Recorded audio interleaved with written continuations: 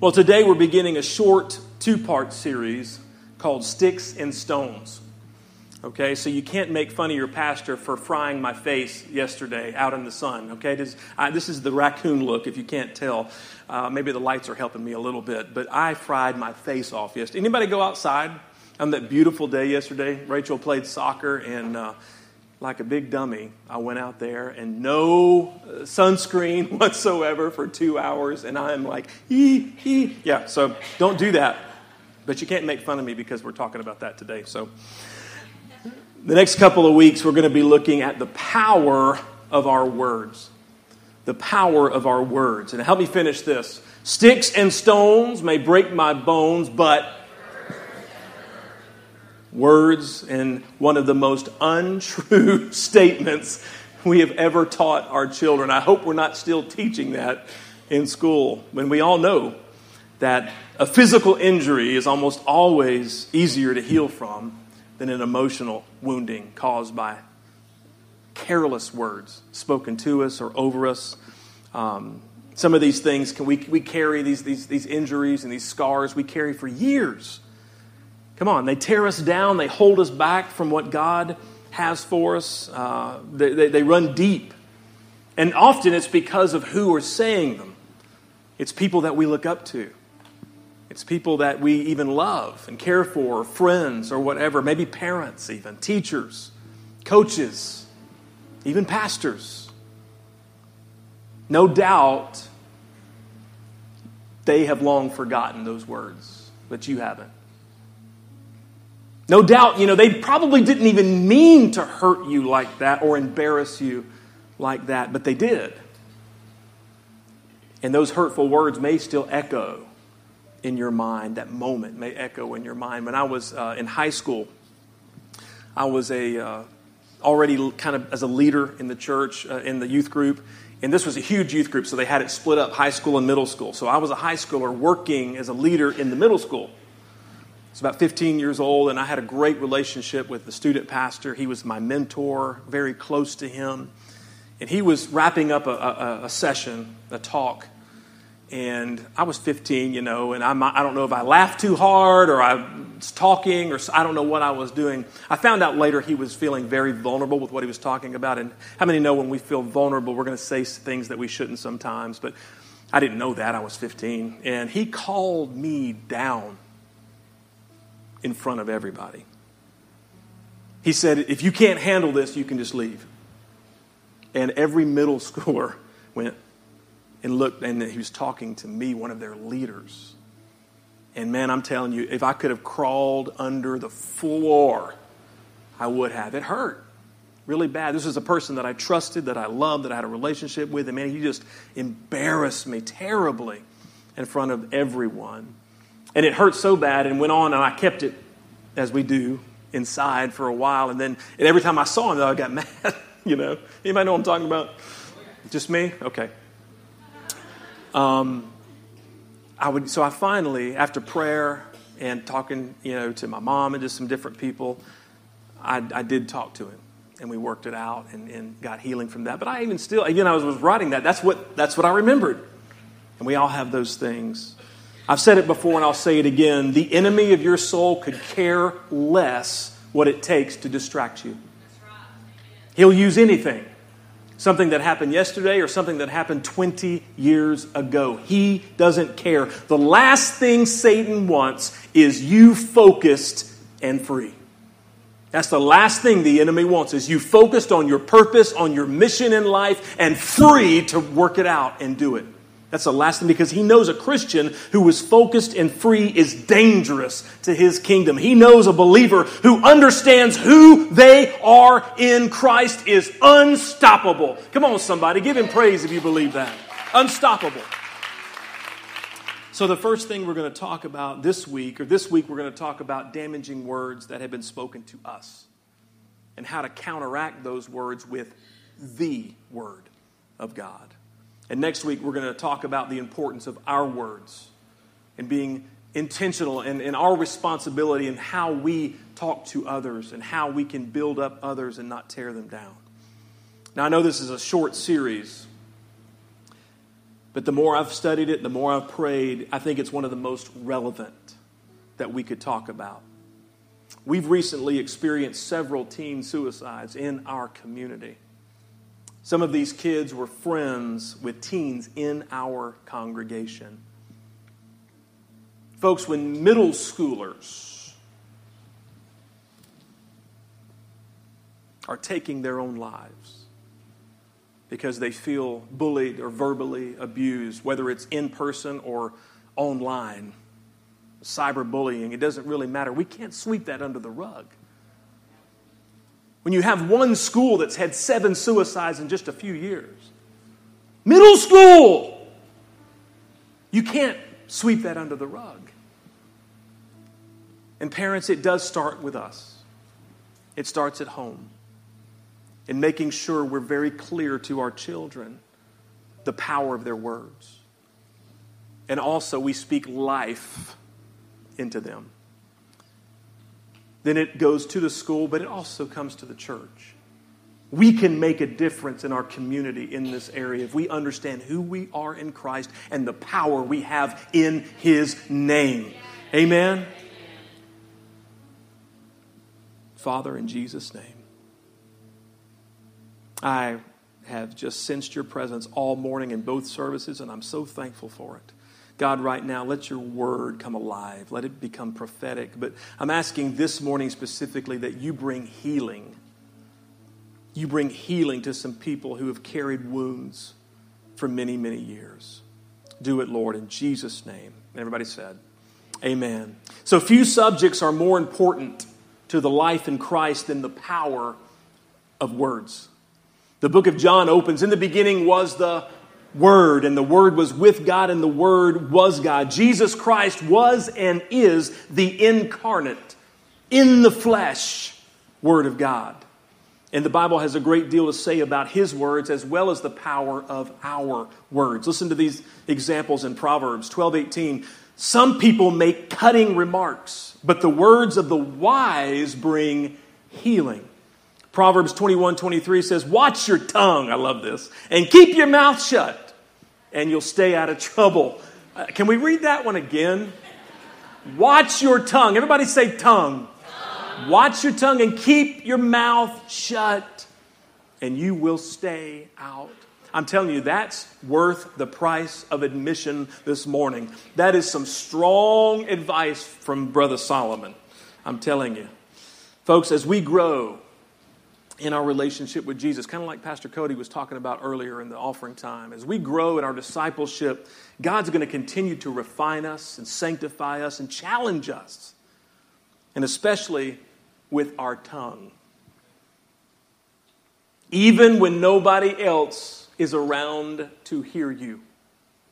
Even when you're on I-285 and somebody cuts you off, it matters what you say. Even if there's nobody in the car with you, when you open up your mouth and you speak something, it carries weight and power, even if there's nobody there to hear it but you and God. I'm going to preach whether y'all want me to or not. Think about this. Everything that exists came about by words. Genesis opens with, in the beginning, God created the heavens and the earth. And how did He create them? Did He have a saw and a hammer? No, He spoke the universe into existence. God used words. God said, God called, and God blessed, Genesis says. I love how Jack Hayford frames it. Look at the screen. It is the verbal activity of Almighty God that literally decrees our world's existence. Even more remarkable, folks, is that God also gave us that power in our tongue. So many places in the Bible. We don't even have time to go through all of the scriptures.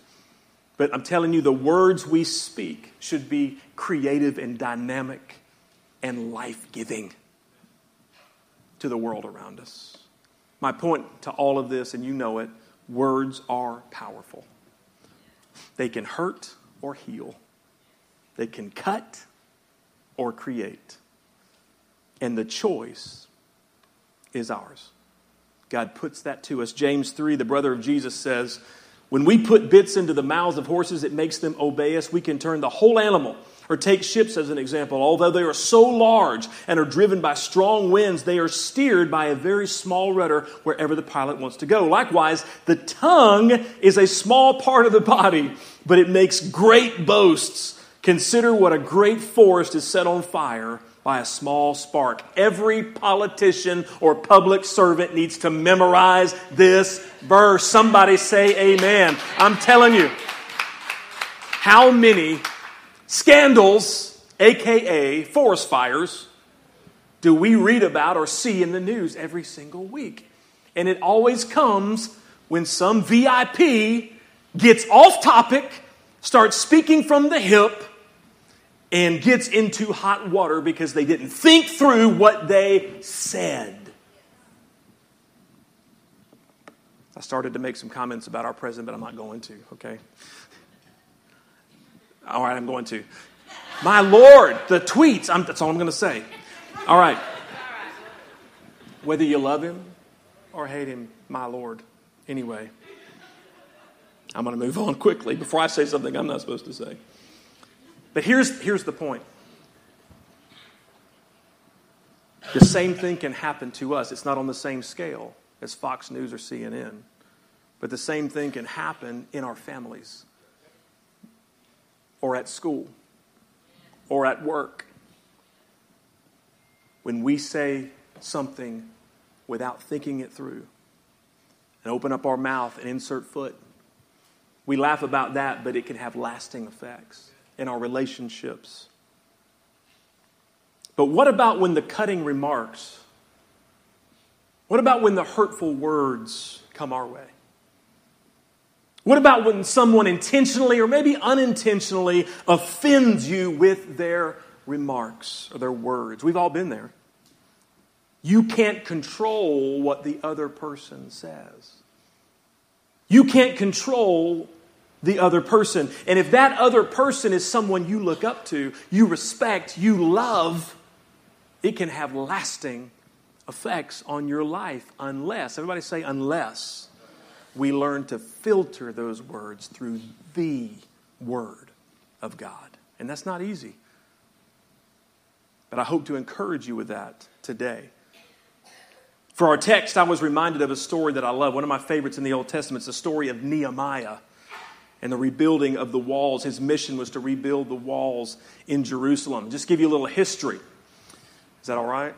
All right. In 586 BC, before Christ, Nebuchadnezzar, Babylon came in and destroyed Jerusalem.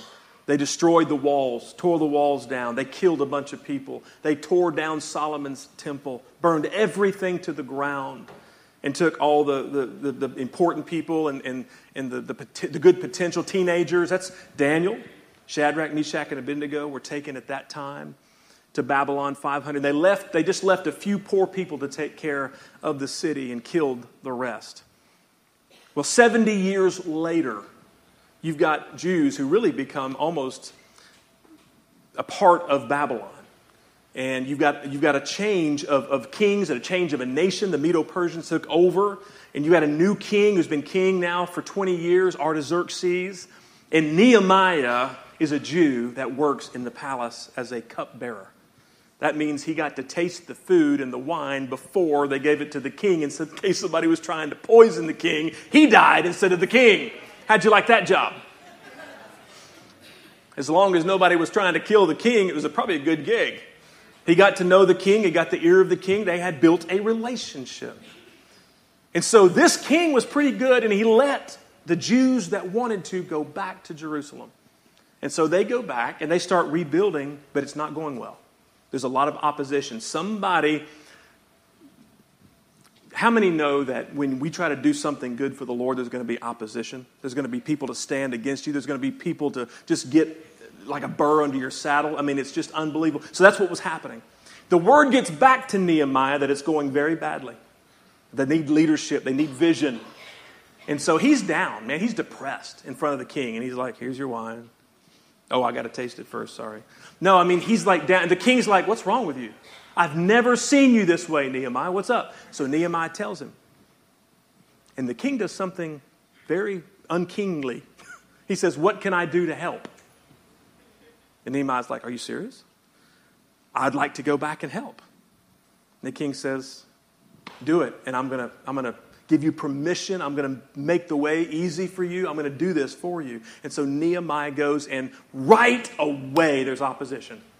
There's these two guys that are in another nation, that are nationality. Their names are Sanballat and Tobiah. You know the story, you know what I'm talking about. And man, they're just bad dudes. Listen to this. Nehemiah 4, verse 1. Sanballat was very angry when he learned that we were rebuilding the wall. He flew into a rage and mocked the Jews, saying in front of his friends and the Samaritan army officers, what does this bunch of, listen to what he says, poor, feeble Jews think that they're going to do? Do they think they can build the wall in a single day by just offering a few sacrifices? Do they think that they can make something of stones from a rubbish heap and the charred ones at that? Verse 3. Tobiah the Ammonite, who was standing with him, remarked, the stone wall would collapse if a fox ran across it. I mean, these guys are verbally abusing Nehemiah and the people. The shots have been fired verbally. And we've just talked about how that's worse sometimes than a physical fight. The cutting words have happened, and they're not just sarcastic, they are prejudiced, they are racist. It's really bad. Have you ever led a project that you just poured your heart into? You got people involved and you led, maybe it was at school, maybe it was at work as a work project or something, and you just poured like weeks into this thing, and you were the leader, and it was going good, and then some idiot walks by and be like, that's terrible. That looks awful. That sounds terrible. It's so... Nobody experienced that ever? Okay. I'm just glad I had the right group. It's so hurtful. It's like somebody telling your newborn's ugly, right? It is. It's so hurtful. And here Nehemiah, they've been working hard, and these guys are just... So Nehemiah is the leader. All eyes are on. I mean, these guys are like, blah, blah, blah, blah, and everybody looks over at Nehemiah. They're all looking at him, and he has a choice to make, just like we do. Every single time. Did he roll up his sleeves and wade into the argument? What was he going to do? Let's listen. Verse 4, he says, then I prayed. Everybody say, I prayed. Hear us, O God, for we are being mocked. May their scoffing fall back on their own heads. May they themselves become captives in a foreign land. Do not ignore their guilt. Do not blot out their sins, for they have provoked you to anger here in front of the builders. Okay, time out before you high-five your neighbor and be like, that's the prayer I'm talking about right there. Just consider something. Nehemiah was living on the other side of the cross. He was living on the other side of grace when he prayed this. Just remember that. We would do better in our prayer to pray something more in line with Jesus when he was on the cross, or Stephen when he was being stoned to death, when he said, Father, forgive them, for they know not what they do. Now, I know that's not nearly as fun. I get it. Smite them, Lord, just kill them. That's a whole lot more fun. But it's not New Testament. Just saying.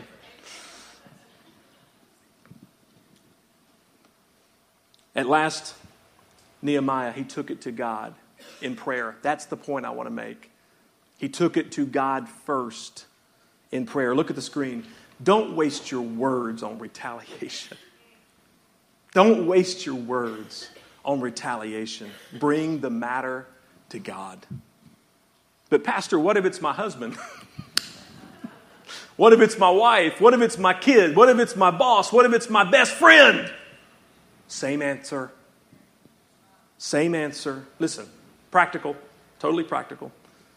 If you are angry, if you are hurt, if you are both, what could you possibly say in that moment that would help the situation?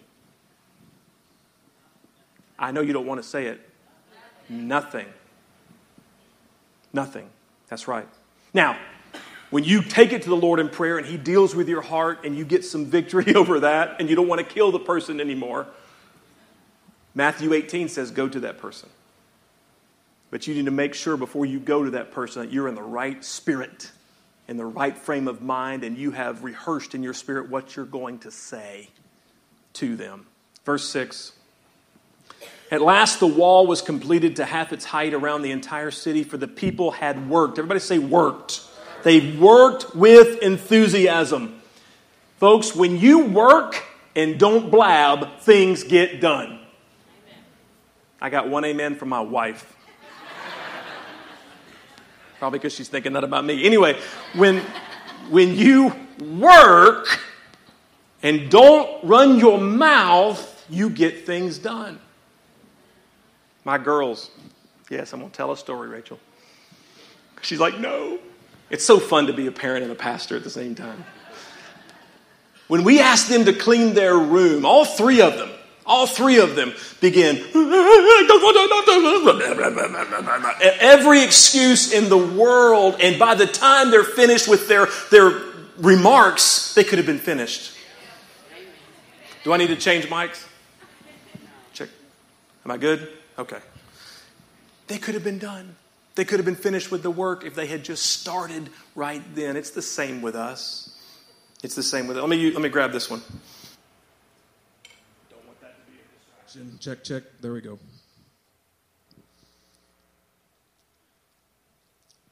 When the people put their heads down and they focused, they got a lot done. And we can do that as well. But do you think it lasted? Do you think it lasted? It did not. Look at verse 10.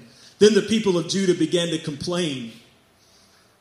The workers are getting tired and there's so much rubble to be moved and we'll never be able to build a wall ourselves. That's the way it goes.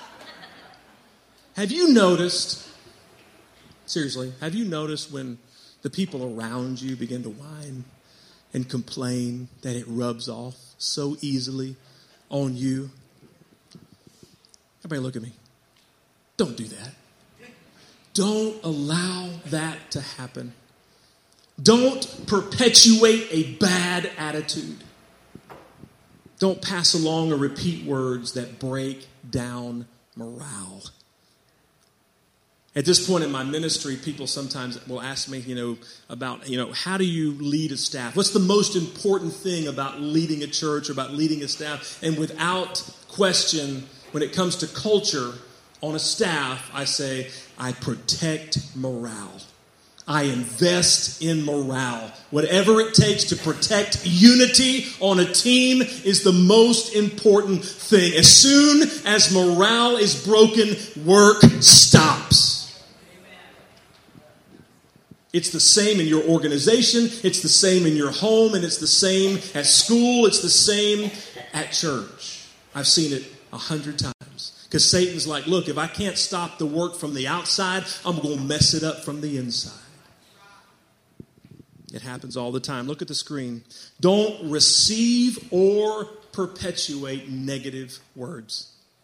Don't receive them into yourself and don't push them forward. Don't give them any way. Don't perpetuate those things to other people. Nehemiah was made fun of. He was cursed, threatened from the outside and the inside. But he overcame the power of negative words and he was successful in spite of the verbal abuse. And I think there's two things. That I identify here that if we will do as well, we can overcome these things. Number one, he was moved by purpose and not negativity. He was moved by purpose and not negativity. Nehemiah was a man on mission. He had something to do, and he was focused on doing it no matter what. Anybody here ever take a bunch of kids fishing? Raise your hand. I mean, like 9, 10, 11-year-old kids. Anybody crazy enough to do that? I did that one time. And you know what? It was great as long as they were fishing. It was fun. They were catching fish, and we were laughing, having a good time. But as soon as one kid gets bored and puts down their rod and reel, what they're supposed to be doing, then the words begin and things go sideways from there.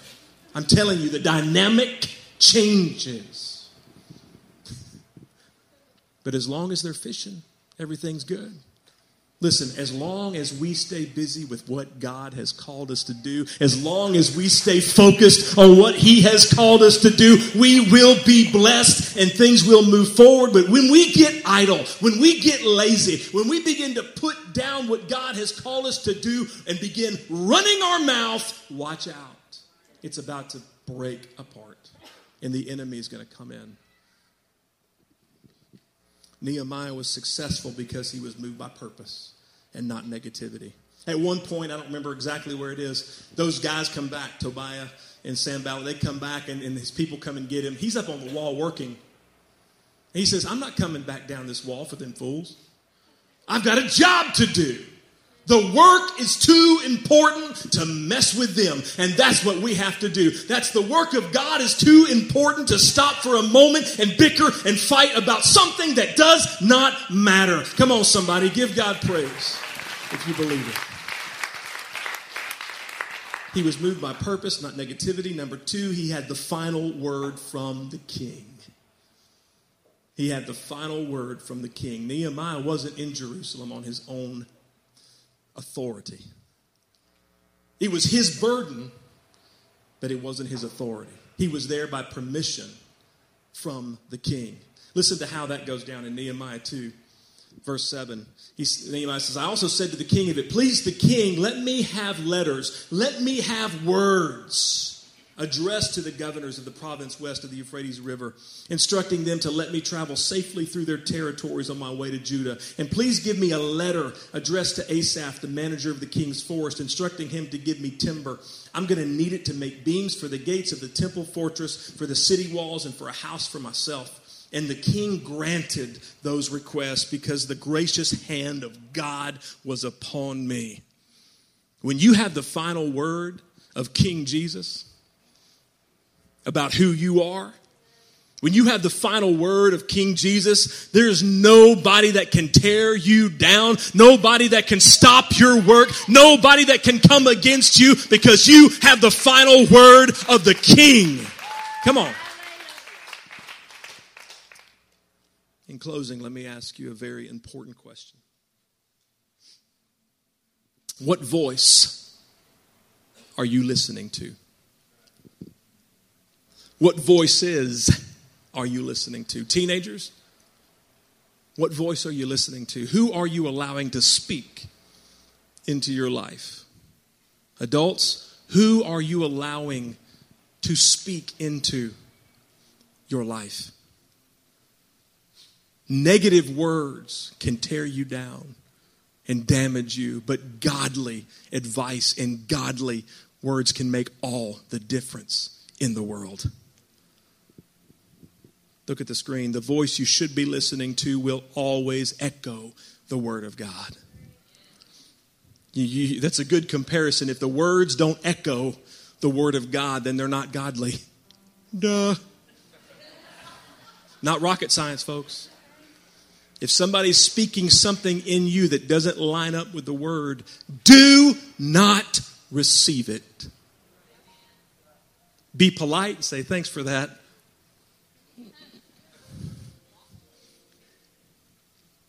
It should always echo the Word of God. I'm about to blow y'all's minds. Y'all ready? You're not. You are not. I have had to preach to a quiet group this morning. I'm telling you, you are not ready for this. Will you receive what I'm about to speak over you?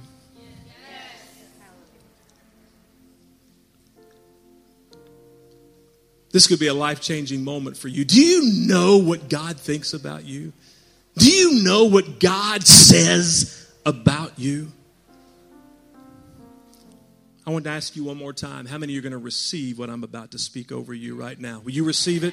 If you know Jesus, okay, if you know Jesus as your Lord and Savior, in Genesis, you are made in the image of God. In Deuteronomy, you are the head and not the tail. In Jeremiah, you are set apart for God's work. In Luke, you are blessed and not cursed. In Romans, you are accepted by God. You are free from the power of sin. You are greatly loved. You are joint heirs with Christ, and you are more than a conqueror. In 1 Corinthians, you are part of the body of Christ. You are a temple of the Holy Spirit, and you have the mind of Christ. In 2 Corinthians, Philippians, you are an ambassador of Christ, and you are the righteousness of God in Christ. In Ephesians, you are alive in Christ. You are forgiven, and you are God's workmanship. In Philippians, you have the peace of God that passes all understanding. You have everything you need in Christ, and you can do all things through Christ who gives you strength. In Galatians, you are redeemed. In Colossians, you are complete. You are firmly rooted and established in your faith, and you are strengthened. In 2 Timothy, you are called of God. In 1 Peter,